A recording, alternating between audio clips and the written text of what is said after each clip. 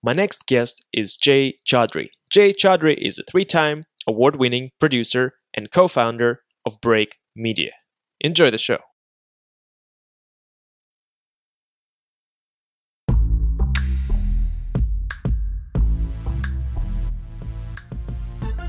Jay Chaudhry, how's it going, man? How's it going, Azizi? Good to be back.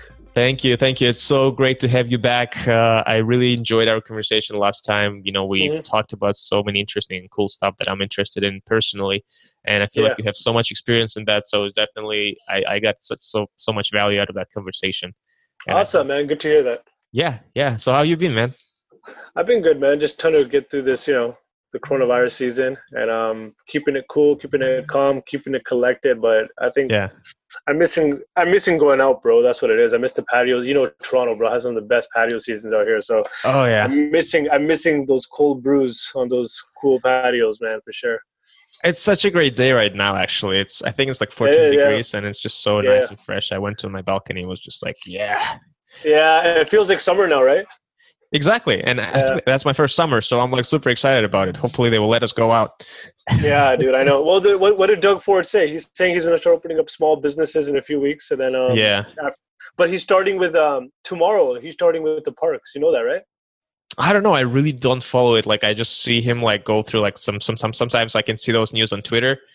But what matters for me is like, when can I go to the office? And they will let me know when I can. So that's the only thing. Otherwise, I'm just sitting at home and just go grocery shopping. Yeah, no, they're opening up the parks for the public tomorrow. So that would be nice. At least like people can go to the parks with their kids and have, fresh air without being ticketed. So cool. Mm-hmm. I don't know. What do you think about it? Do you think that's the right way to do? Like just to open everything up, or how? No, not yet. Not open everything yet. I think the parks are a good first step though, because you're still in open air. You know what I mean? That's better. But no, businesses and stuff, I don't think so. Not anywhere close yet. You got a few months until you get back to work. Yeah, man. But I've seen like you Break Media post some things as well. Like, tell me more about that, because I see some boxers are posting content, and Break Media is kind of like serves as a supporter of a foundation. Like, what are you guys up to these days? Yeah, we're putting together a few pieces of original content just for our athletes, because especially when the lights are off like this and no promoter, no network is really focusing on the bottom tier fighters. It's all just top-notch stuff. Like, I just felt like there was a need for people to hear from professional boxers who are not as, fortunate as some of the top boxers are, So we got a bunch of athletes. Well, the first one we did was called Prospect Series, which is really cool. It featured just 5 of our latest signees. And then we got like a little cool intro videos I made on them. But the one that's coming up is going to be a little bit more interactive, because we feature like Jay Leon Love, Umar Sadiq, Manny Powell. We got the Adorno brothers from Philadelphia on it. We got Francisco Esparza, who fights out of Vegas with Golden Boy. And it's just going to be, and Billy Dib, who's currently observing the month of Ramadan. So I just think that, it's really cool to see different sides from different boxers, and to tell their stories of how they're handling this month, because not everybody's fortunate to have like, a three garage mansion with fountains and shit. So it's good to see the reality of boxers throughout this month as well. Do you think fighters are at a disadvantage if they're observing Ramadan? I mean, and they're fasting and all? Like, is that? I mean, it's definitely harder on them. Would you agree?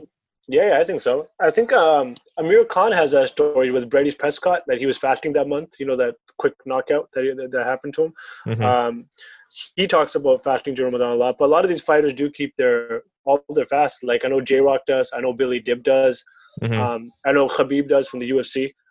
So yeah, religion has always been like an integral part to the sport. Even like if non-Muslims or even just Catholic or Christians or Hindus, like they're all pretty much faith oriented, I think, especially in the fight game. Right, and with like the Russian like fighters in general from like the from the Caucasian region, from Dagestan and Chechnya, like it's kind of like it's a must to be a religious person if you are fighting and you're from that region. You never see someone who is just like neutral. They're always like, I don't know, they're deeply religious people, and so that's always something interesting and like something that like really separates them from the rest of the fighter community. Yeah, I agree. Yeah, man. So it's funny because I was posting some things. I'm in this YouTube thing for a couple months now, and I was observing I was posting a lot of videos. It's kind of incredible that with the whole lockdown, I'm actually posting so much more videos than I would do, just because the volume of my guests increased, because the reach is so easy now. Since I switched to the Zoom conferences, and I've been posting stuff, and I've been following the YouTube Inside analytics, and I was just checking out how everything works, and so I just realized, like, wow, there's so much things to learn, and I haven't even started learning, but at least I'm already like seeing like what I should push towards, to like, or what should I like make sure to do it. It's not just post content and then just put a title on it. There's so much things on the background that you need to do. So I was looking at things like keywords and stuff like that, with to different personalities or to different subjects.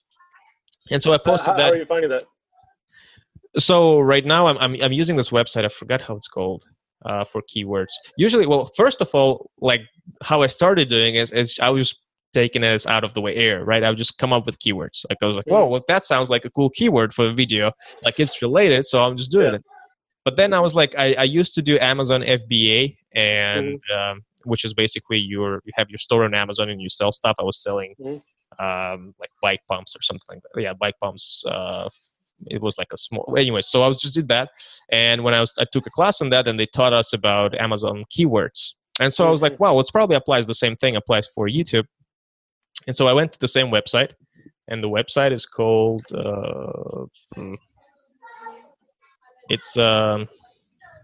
on, keywordtool.io.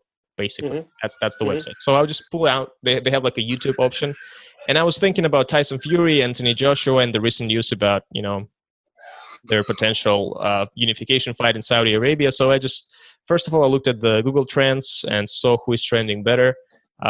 Tyson Fury is trending much better just because of his recent fights and those incredible win that he just got over Wilder. So I was like, okay, cool. So I'm gonna do like an accent on Tyson Fury, and then I put in Tyson Fury into that website that I just mentioned, and just to see what kind of keywords came up. So I shared all of that, and just to share with my public, like, what am I gonna do? Because I feel like it's a cool experience that I'm going through with everyone that's following me. And then you kind of reached out. You said, like, that's cool, but there's so much more to it, and let's talk about it. I'd love to share. And I was like, let's actually discuss that on a podcast. I feel like we can share it with everyone. So that's the only thing that I so far noticed is like, okay, the keywords, and the one thing is like maybe a nicer looking thumbnail for a YouTube video. But that's pretty much it. That's what I'm focusing on right now. Yeah. The YouTube. When did you first get on YouTube? Well, my first video I posted in February, beginning of February, I think. Well, actually, so November. You just came on. Just recently. So you started back November, recently, What's your subscriber rate right now? What are you at? I have 56 subscribers. 56 subscribers? I mean, so it's very important for like scalability in the beginning of all YouTube channels, because it's such a noisy market now. There's a fire hose problem. And this is something that happens usually on social apps once everybody starts kind of like getting sucked into it, and then they start producing more than ever content. It's called fire hosing. That there's too much going on. And I tweeted something about that recently. I said a lot of people are going to find it hard to break through the noise this month just because of like how many original pieces of content that are being chucked out. So it's important not to pay attention, number one, to like all the noise that's going on, and just focus on yourself and what you want to do. Create the content that you'd like everybody to kind of see, because it may not get picked up now, but at a later time it will. And this is what comes down to when you speak about keywords and certain algorithms that take place in the YouTube hemisphere. YouTube specifically is really cool to me because it gives you analytics unlike any other platform, right? So when you log into YouTube and you upload a video, there's a few things that you should start paying attention to right away. Number one is context of the actual video, right? So if you're posting a video of like Deontay and Fury, for example, it's good to go hunt down those major keywords that are, let me take up my vibrator. Sure. My vibrator, shit. I'm going to get fucking hosed for that. So So when you're making a video of like Tyson Fury and let's say Deontay Wilder, right? Like, Uh-huh. sure, you can go to those major keywords first, but then those are competing keywords. So it's really hard to compete with keywords like Tyson Fury KOs Wilder, or Tyson Fury's mental health awareness, or like Tyson Fury funny videos, Tyson Fury funny memes, because those are probably the top 10 you'd get. Mm-hmm. But those keywords are pretty much like, what's a good word to say? They're pretty much like monopolized by the bigger subscriber-based channels. Does that make sense?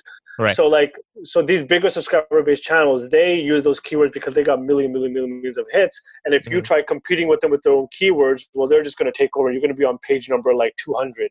You should be stacked up on page 1. So how do you get to page 1 of YouTube? Well, number 1 is originality. Like, you got to be very original in terms of how you produce your content. And I think in reverse of what you've been doing, you should be proactive in continuing being creative with your keywords, because you're going to be ownership of those keywords in the future. You know what I mean? So if you have a certain keyword called Tyson Fury right hook, and you're constantly talking about Tyson Fury's right hook, eventually you're going to show up on the explore page or the suggested page when people start looking for his highlight reels. And it happens very monogamously. Like, it happens very like randomly sometimes, where YouTube would just put you on the suggestion page just to see how you perform. But let me backtrack a bit and just go back to like the process of how to upload to YouTube. Number 1, when you're making the video, we'll stick to this Tyson thing, I guess, right, since we're on it. So let's talk about Tyson Fury versus Deontay Wilder, and you're doing a review on him. Number 1, the contents of your video have to include, like, me talking. Our verbal, like, audio is picked up by YouTube algorithm. So you have to obviously mention the words Tyson Fury, Deontay Wilder very clearly in your actual audible closed caption of your video, right? So make sure you're saying those words. Make sure you're using all the description keywords must be said in your video. So if you're using stuff like right hook, say it, review. Hey guys, this is a review of Tyson Fury versus Deontay Wilder. That right there is a description. You see what I'm saying? That's cool. I didn't know that. Yes. So as long as you are verbally very clearly, because a lot of people mumble and YouTube's audio just kind of overlaps that and just kind of goes over those words. As long as you're saying the keywords very clearly, and you are staying on topic, like this isn't a clickbait, because now YouTube knows what's clickbait, right? So if you say this is a video about Tyson Fury versus Deontay Wilder, but now all of a sudden you're trying to sell your fucking shoe line in this video, YouTube knows it's clickbait, and that's why your video just funnels down to the bottom of the bucket. But if you're honest in your approach and you are talking about the subject and in the audio, that's good. That's number 1. Number 2, this is my secret. What I do, and this is one of the reasons why my channels prevail, is that I actually match the keywords with my project file all the way up until the thumbnail. So if I'm working on a video, because this is metadata. Metadata is something that people don't talk about enough in the YouTube space when it's so fucking important. Like, if you are working on your video editing, you know, you're putting together Tyson Fury versus Deontay Wilder video, I save my project as Deontay Wilder versus Tyson Fury review. Okay, title. Everything has to match, from the words to my title to the description to the thumbnail to the upload to the tags, and that all has to connect with each other. Do you need to put spaces in between the words when you do title? I don't think that matters, to be honest. Okay. I don't, at least in my opinion or my experience. But when you're saving your project file as that, and then you save the actual export file as that. So look, the project file is the same name. Now your export file, the actual file you're uploading, has the exact same name. And then the thumbnail that you choose, that you bring in from Google, change it and write it to that exact same description. And then you upload it to YouTube with that description. And then the title of the video should be that. And then your description, include as much information as you can about this video. And the more you try to actually emulate what you've said in the description is better for you. Like, I've never shied away from long descriptions on YouTube, because I know, number 1, nobody's reading it, but YouTube algorithm is. So that's why I write the description for. I don't care for the audiences at all. So I write it for the YouTube algorithm, and then I tag for the YouTube algorithm as well. So now what you have in the end of the day is one YouTube video that's uploaded to your channel is like, it's just congested with all this data, metadata, right? Now comes the second part, which is the most important, is actually sharing that content. So when you have everything already stored on YouTube, that's one piece to the puzzle. The other half is how much attention that video is getting once it's uploaded. It's so important to share when it's uploaded. A lot of people make this mistake where they upload a video and they don't bother advertising it till a week later because that's when they want it to. No, if you're planning on uploading a video next week or sharing a video next week, you might as well upload it next week as well. Otherwise, you just have 1 week of dead space, and YouTube counts that as well as that it's not relevant. Wait, so what do you mean dead space in advertising week?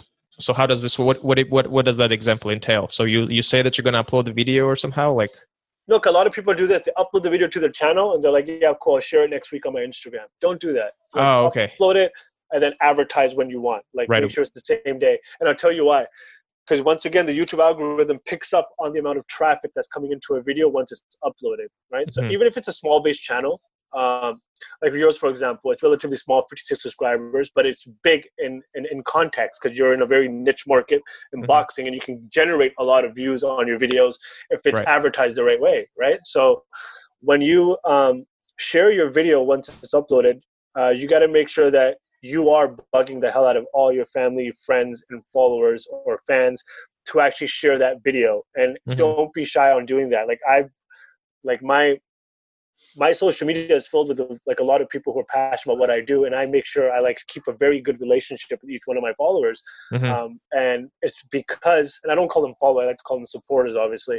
Right, sounds weird, followers. Like but they're more or less your supporters. They're called followers on social media is what I was going to say. But so as long as you're good books with them, they'll share your content. So what happens is once you upload that piece of content, you share it with your entire list of people that you know for sure who will support you. YouTube will see that spike to come up, even if it's just 20, 40 views. YouTube sees that you uploaded a video, you only have 56 subscribers, and you got 50 of them to come watch your video. That's 100% retention in terms of YouTube's algorithm. They think 100% of your quota has been met for this video. Anything on top now is just bonus points, right? So if you get 100 views on a 56 subscriber based channel, YouTube's like, fuck, this guy went up 300%. Now what they're gonna do is very interesting. YouTube like very seldomly does this, but when they do, it's really cool. And I've seen this happen so many times where they'll be like, okay, you know what? Let's just randomly put a ZZ's Tyson Fury video next to like these hot 10 videos of Tyson Fury. Let's see if he performs here. And if you perform there and people start clicking your channel, all of a sudden you get like 10 subscribers or 20 subscribers, YouTube will count that data as success because they'll be like, we put this on suggestions and immediately his subscribers went up 300%. And now all of a sudden you're going to be featured there more often. And then because they want to see you improve, YouTube's whole thing is to keep you on the platform. So they want to give you the opportunities, the right opportunity to get exposure, but you have to obviously just be very disciplined in your approach and keep uploading, be, obviously consistent with your content. And then I'll get into a little bit more of the analytical stuff. Yeah, I was thinking about like sharing it like from like a social point of view. I was just like, to what extent can I really, I don't know. So I feel a little bit shy to basically constantly DMing, my people on Twitter, with my new stuff. Is just like, you're sort of putting that, but then like, I don't know. It's like, what do you think about that? Because at the same time, like I know like a very popular journalist in boxing always like DMs me his articles, even though like, I don't know, like, but he always does it. Like he doesn't ask even to retweet or whatever, but he always does it.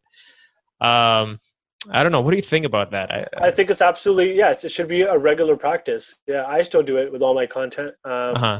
And if you're saying that a popular journalist is doing it, well, there's your indication, man. Yeah. Like, it just means that everybody who knows how important the content is to them, like but there's a way to do this though, right? I mean, you can't just DM and not expect to give anything back to them. Like, and this is where community involvement comes into play. Like you have to play a very key role as being a community leader, a participant in boxing, somebody in the industry, and like it's all in the way you present yourself and what your goals are in the industry. And once you can share that with your fan base or with your audiences, they'll support you all the way.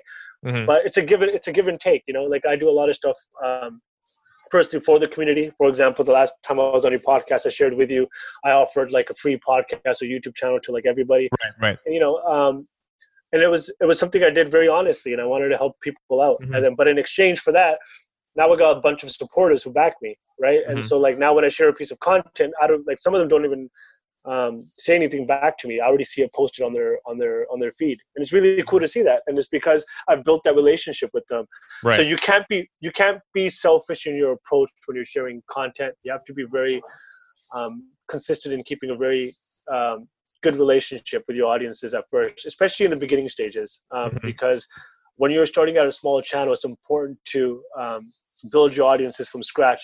And it's like knocking on somebody's door. You know, when we were kids making friends, it's the same thing here. You got to knock on the door, you know, introduce yourself and find out what they're interested in, what types of content that they're interested in, make a piece of content that would resonate with them, show them that you've done it for them, and you'll be surprised at how far that goes. There's this thing on YouTube called click-through rate. And in my analytics, it kind of says like, well, you're at 30% of click-through rate before YouTube recommends your content. What the hell does that mean? And like, I don't know what it is, but I want to achieve 100% to know what's going to happen. But I don't know if I ever achieved it or not. But like, what does influence the click-through rate? Yeah, I think one of the most important terms beyond the click-through rate is your retention. Have you looked at your retention at all? Yeah, I love that metrics. It kind of shows like to what extent like your views are actually quality views where people are actually interested in your content. Yeah, that is probably the most like that is your make it or break it, right? The retention. And the reason I say that is because I've been in meetings with like Netflix and Netflix execs and HBO execs, and this is during my time where I was pitching series, right? And I was pitching like 7-8 part YouTube series to be on their platforms. And it started with Phil with Culinary Fighter. They were asking for retention data, and I was like, why did you want retention data? I can give you the click-through rates, I can give you the subscription rates. And they're like, no, we don't give a fuck about any of that. Let me see how many people are actually watching your content and to what extent are they watching it and what percentage it is, because they understand that they hold the power to those click-through rates. You get what I'm saying? So when you are trying to position yourself where eventually, I'm guessing you as well, like anybody wants to do, is you want to partner up with a media company. Eventually you want your show on a media channel, and eventually you want to get picked up. You want to form partnerships. You want to form brand deals and sponsorships. All they want to see at that point is how many people are actually engaging with your content. You know, on YouTube, it goes beyond just comments and subscriptions. They want to see how many people are actually watching to your content. So when you have a really good retention rate, what I find a good rate is 40% or higher. Okay, because I was about to ask. Yeah, so my 40% or higher. My retention, like I started with my couple of videos, retention was around 9 to 10%. Luckily, it's been growing right now, and right now it's around like it's between 15% and 30%. That's really good, Azizi. That's really good. I would say on the average it's around 20%, 20-25%. And you know why that's happening though? So it's actually works. It doesn't work to your benefit, because here's what's going on with your content. And I'll speak to you specifically for a few minutes. It's because when you have longer form videos, and like you're like an hour based, it's very hard for somebody to stay on board for an hour. I know, even for me. Yeah, like when I'm watching Joe Rogan or anything like that, like I just you're skipping through. Yeah, or exactly. I'm just watching and then I take breaks or something like that. Yeah, exactly. Or like me, for example, I skip through a lot. Like if I'm watching Joe Rogan, for example, like I'll just go to like, I'm in the comments section most of the time looking for people's like number points for like certain things I want to watch. So I'll just click. I'll just click that timestamp and it'll go there itself. Yeah. YouTube sees that too. So your retention shows those like crazy ass graphs, and they show like what parts people wanted to see. So my recommendation to you would be to have timestamps right there in your description or in your first pinned comment.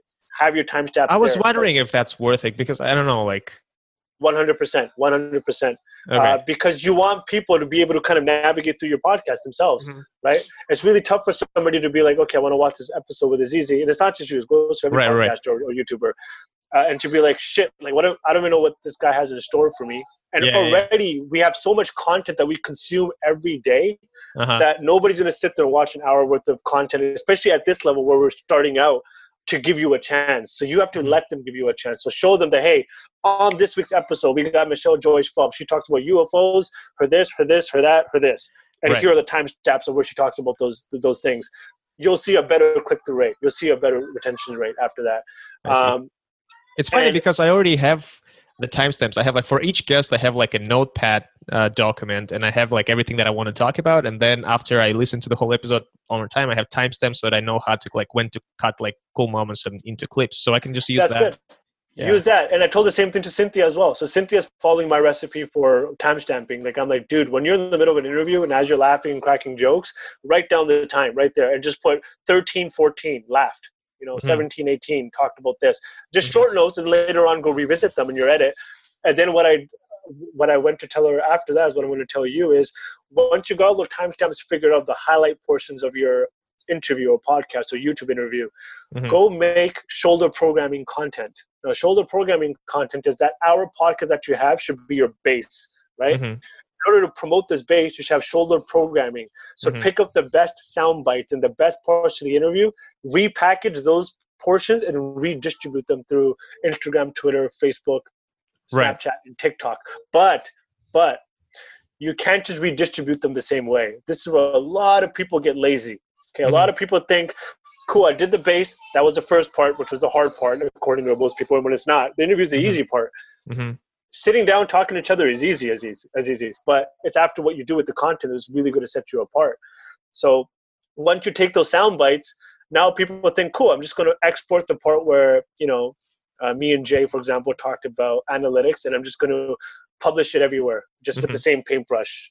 But there's different audiences, though, for different platforms. Right. I like to look at social media as almost like an entire world of its own, and every app is its own country, and every country has their own little communities in them. Right. And every community has their own little mini communities in them. So you have to realize, who are you dedicating this video to, and who is this video going to? So it's really important for me to understand which community is in which app at what time, because so going back to this interview, Jay does analytics, right? So I'd go to TikTok. You'd have to make this more funny and more interactive for the youth. But then again, are the youth really looking at content like data? Maybe not. So maybe you'll skip this part, and maybe you'll put the part where I talked about having a vibrator on. You know what I mean? So it's like, you just kind of have to figure out which parts go for which app. And then same thing for Twitter. Twitter is more or less a very smart audience, I think, in my opinion, for the unboxing audiences. Are very smart, very high intellect. Yeah. So I get like a portion to this part where it's only going to resonate with the unboxing community, right? I look for that portion, and then I change the title to the top and the bottom, and just make that its own little world that sits on Twitter. And then I do the same thing for Instagram. For Instagram, you understand that it's more fast-paced content, 15-second stories. Find the best 15 seconds, make it vertical, put it on. Now, every piece of content that you're now putting out is kind of different now. You see what I'm saying? Although this comes from the same base, it has different personalities and different characteristics. And the more that all these people from all these apps are clicking the link in bio, YouTube, it sees everything. So now they're saying, wow, this little video that was tagged, thumbnailed, exported, metadated, that has 56 subscribers, went to 300%. Now he's getting views from fucking China, Japan, Russia. And it's like, they see that stuff. And then they're going to put you on a very high pinnacle. And then that's how YouTube channels ultimately become what they become, which is viral.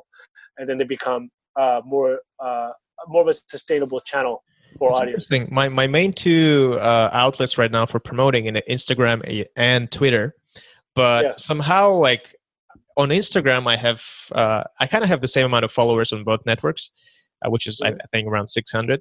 And I thought Twitter would be more effective, but as far as I'm looking at my statistics, Instagram converts better than Twitter, even though they have to take extra step to follow the link. They have to go to my bio and then click on the link in my bio. Well, that's interesting. On Twitter, I'm actually posting the links right there for them. So I don't know how does that work? But I mean. Yeah, it depends. Yeah, that's really cool to know that, actually. That's really interesting. For me, I get a higher click rate through Twitter, right? But for you, you're saying it's Instagram. So I'd focus a lot more energy on Instagram, for sure. But then I'd also look into what can I do differently on Twitter as well. So it's like, maybe you do need those short pieces form of content more. By the way, let me ask you this. We can do some R&R right here. How did our interview go when you put it on Twitter? Because I made you those cool little videos. Did you see a better click-through rate for those videos? I need to check that data, because I wasn't back then. I wasn't really following that. I just, in my past 3 interviews, I was really looking at the data. Cool. So do you remember if you put up the videos yourself ever, or was it me doing it? Do you remember? No, you just sent it to me and I put them up. Okay, cool. So go back after this conversation and just look at those engagement rates. See how they differ from just you putting up a YouTube link saying, hey guys, here's my latest interview, versus showing really amazing edited versions of them first and see if they make a difference. I mean, then again, it kind of, you can't really grasp that because it's like me versus Michelle Joy Phelps, for example. It's going to be really hard to kind of figure that out. It's funny, like with Michelle Joy Phelps, like she didn't really convert on, and with all due respect to her, like she didn't really convert very well on Twitter, where I'm not sure why is that, but maybe that's because of like the particular type of my followership. But like she didn't unfortunately spark the interest that I wanted her to spark on Twitter. However, her views on YouTube were they're actually going slightly above the average. So there's always like, you never know what audience will perceive how, like what. Very, very important. You never know what the audience will receive. But YouTube, I could already see why it got more engagement on YouTube, because she's a YouTuber. So her algorithm is already floating up there in the boxing hemisphere. So when you tag her in boxing, which I'm assuming you did, it would, like her thumbnail will probably come up. Like she's more likely, your video with her is more likely to show up on suggested videos of Michelle Joy Phelps than it would with a Tyson Fury video. Does that make sense to you? Yeah. Because there's less volume to play with, right? So when you have less volume of a certain subject, you can dominate that vertical for sure. And that's what happened with Michelle Joy Phelps on YouTube. On Twitter, it's interesting though when you say that. Maybe you just need to start playing around more with. I mean, I really enjoyed the trailer that you put together. Try putting out different pieces of content from an interview, recycle it and see what happens.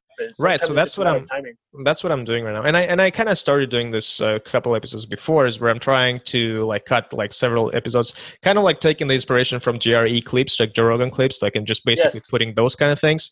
Yeah. It takes a lot of time, by the way, very time consuming. Unfortunately, I don't have enough time, but like it's still pretty cool. Like when you find some nuggets, and the conversion rates are, when you put up like a 10 minutes video clip, the conversion is so much better. You know, you get like so much better, bro. And that's what I'm saying. Like a lot of people, like you say, I'm not calling you lazy. Retention. Retention. Yeah, but like time consuming. Do you want to actually go through with this? There's certain things you gotta do. You know? Some people get lucky. Like a lot of people say, well, Jay, what about this guy? You think he's doing that? Look at his channel. But I'm like, yeah, he got fucking lucky, dude. Like there is such thing as luck on YouTube. There's a big thing as luck on YouTube. If you just make a video and upload it, and it goes viral, good for you, dude. Like that's really cool to happen. See, like the nature of my podcast is not really viral. Like I don't, because I'm not looking for interviews with boxers. Like I'm not looking to interview Deontay Wilder and get some sound bites out of him. And that's just my personal, like I don't want to have my podcast with boxers, because personally I just don't feel like I can, you know, do something good with it. Like I don't think I can like ask some cool questions, because I don't know. I think your area expertise is needed, man. Like you interview like industry professionals, and like you get cool people behind the scenes who people might not otherwise know. But just the nature of it, you're not gonna get the viral video out of it. It's more of like no, you're not. Of course, because look at the people you're interviewing. Like you know what I mean, like. Yeah, we're popular figures somewhat in the area of boxing, but we're not viral figures. You know what I mean? But you would get viral in our community, which you are. I mean, you've interviewed some of the top people in the business so far, right? Yeah. So you're already viral in the community itself, and it might not show because of the numbers, but that's just because you're not catering to boxing fans. You're catering to industry professionals. So the more you stay on this path, you'll slowly start seeing yourselves getting more attractful figures in our industry. You know what I mean? And then at the end of the day, I mean, the ultimate goal should be to just continue making the content that you feel proud about, right? Yeah.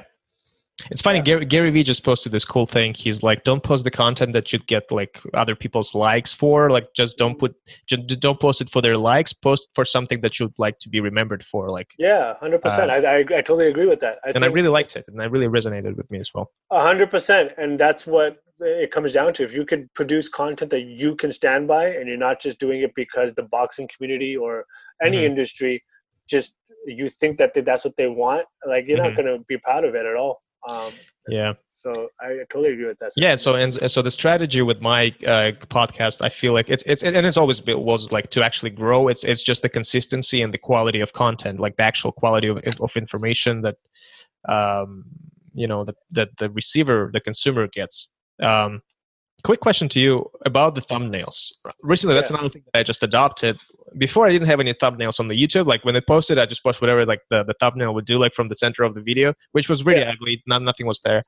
And then like just lately, I like realized, well, okay, thumbnails are important because it's basically an advertising banner for your episode, for your video. So I started doing some editing. You know, I basically put like a bigger text and like I enhanced the picture a little bit. I feel like it's really helping. To what extent do you think you should be focusing on the thumbnail? 1000% you should be. Yeah. Mm-hmm. So I know I talked about the data behind the thumbnail. Now let's talk about the creative aspect of thumbnails. Right.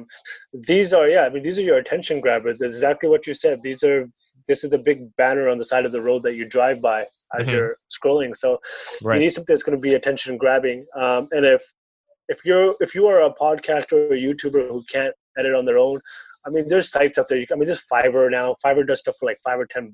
You know what I mean? It might not be. It might not be like, A+ quality at times, but the bigger the budget you have, you can get some pretty good guys on that app as well. Don't be afraid to reach out to them, get your thumbnails made, and just have them, done in advance if you need to, if you know your guest is coming out, so you can work with the editor. But having a thumbnail is everything in this day and age, because this is what clickbait's all about. And this is the number one reason why channels are prevailing on top of each other, is because they are able to kind of attract more of an audience than somebody else just because of a thumbnail. Your content could be so fucking good, bro, but if you don't have somebody clicking through, then what's the point? Right. And I feel like Michelle is converting good right now, because the thumbnail that I've made basically is a picture of her during my podcast, but like I edited and all, so she looks really good on it. Yeah. And because she's basically a very attractive person, and I put some text on that as well. I feel like, I don't know, like that's, and then this is where I realized, like, okay, like the thumbnail is really working. And and I'd go a step beyond too. Like that shoulder programming stuff I was telling you about, like those miniature series, re-upload those to YouTube too with different thumbnails, and that could really help you too. Something that I did very well with all my YouTube channels, starting with Culinary Fighter, was I had so this is the episode of Mikey Garcia eating tacos, and then I put two more after that Mikey Garcia talks about this, Mikey Garcia talks about that, but with original thumbnails. And then those two videos, in addition to the one that I originally had, generated 20,000 views each. So it was really cool to see that. And then obviously both those two videos also had link outs to the original interview as well. Like, watch the full interview here, watch the full interview here. And then I saw those views trickle in as well. To what extent are thumbnails copyrighted? Because I kind of like cautious about it, so I'm just grabbing my own kind of screenshots from the videos. But like, what's the statute on that? It's a tricky situation. It's a gray situation, just because if you're not crediting, I mean, if you can credit the photographer, if it's a Getty image, you can credit the photographer in your description. But it's a very gray area space, because there's so much stuff now about fair use and what is fair use, and if it's already on a public domain, doesn't that mean I can technically use it? Right. If it's like a screenshot from the Instagram, like it's already there. I don't know. Exactly. So it's a gray area, but I wouldn't fuck around with Getty images for sure, because I've dealt with them in crazy amounts of like fucking not lawsuits, but just like really like complaints, morbid email that fucking back and forth. So, I wouldn't do that, but I do the Google landscape for sure, like just searching up an image on Google and then finding out where that picture was from. Like if it's from like a photographer, and the photographer has listed on his website, and it's a public domain, you can use it, right? Unless he comes after you now. But then again, who's going to come after a channel with 50 subscribers? You know what I mean? Yeah. They might come after a channel with 5 million subscribers, because they'd be like, yo, my thumbnail got you 500,000 views. That's $500, you know? So they might say something like that. But in the beginning, it's always good to practice a good, honorable approach to thumbnails for sure. And once again, make your own, right? Hire somebody to make your own thumbnails. You can easily make it really creative.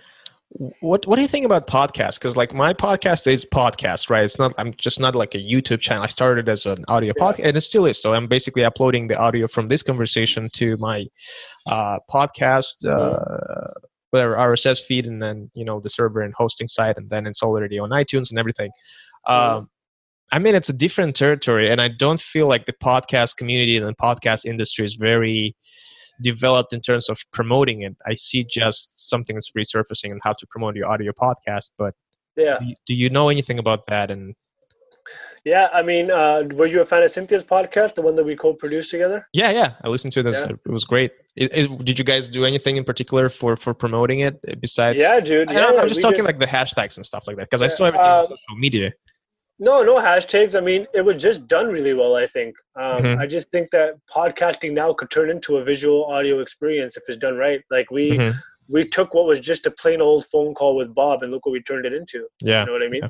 So if you can do that with your content, Hmm. that was definitely separate you Right. from the masses for sure, because it's all about how creative can you get, how creatively can you advertise next Hmm. week's podcast, right? So like with Cynthia's, we just turned a phone call with Bob into a musical journey. You know what I Hmm.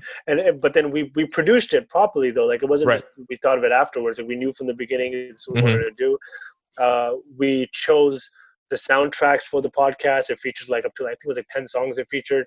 And then we related each song to Bob, right? And Hmm. then we related it to each decade in the boxing business. Like it was Hmm. really well produced. So proud of that podcast and how it came out. Yeah. But then on top of that, my job was to create the visual pieces to that. Hmm. So great musical journey in audio, and I turned it into a video format, which was really cool.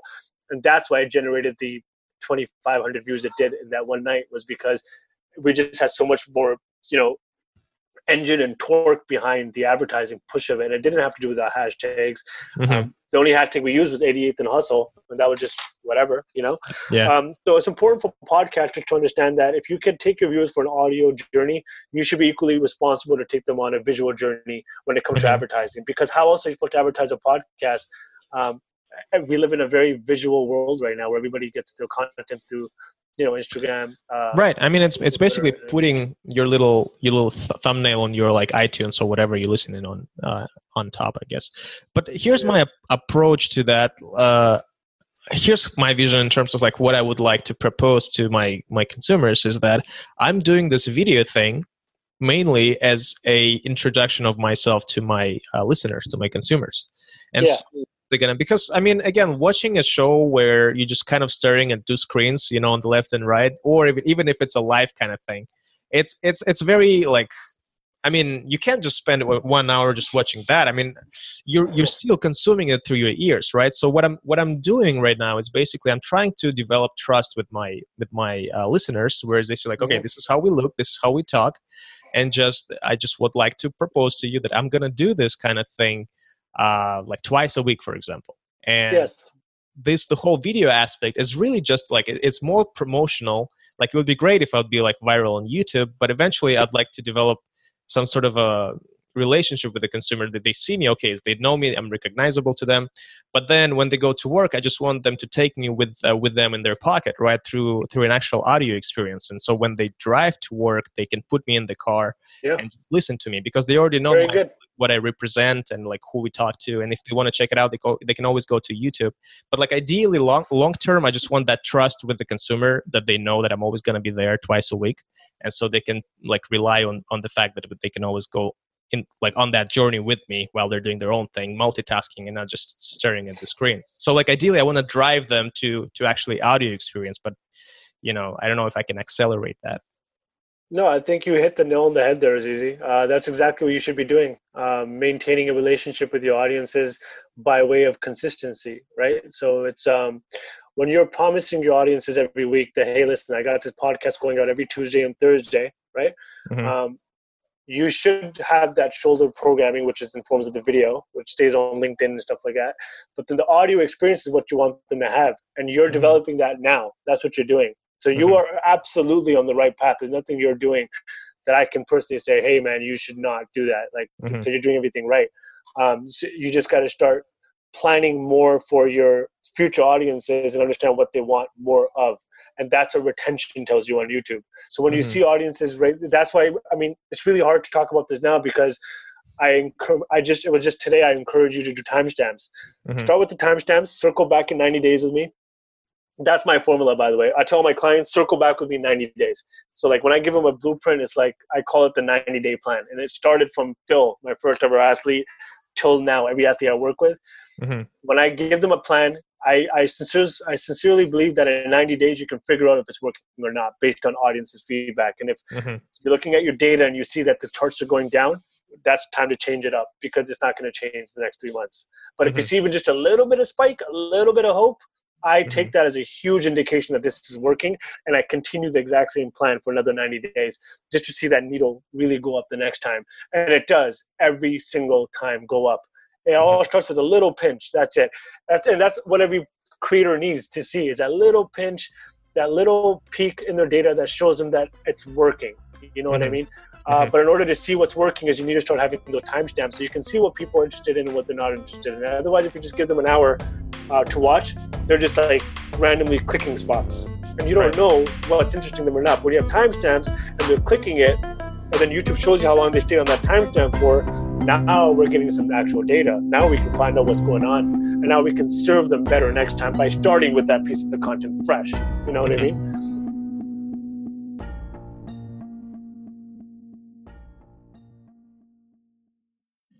Hello, friends, and welcome to Azizi Podcast.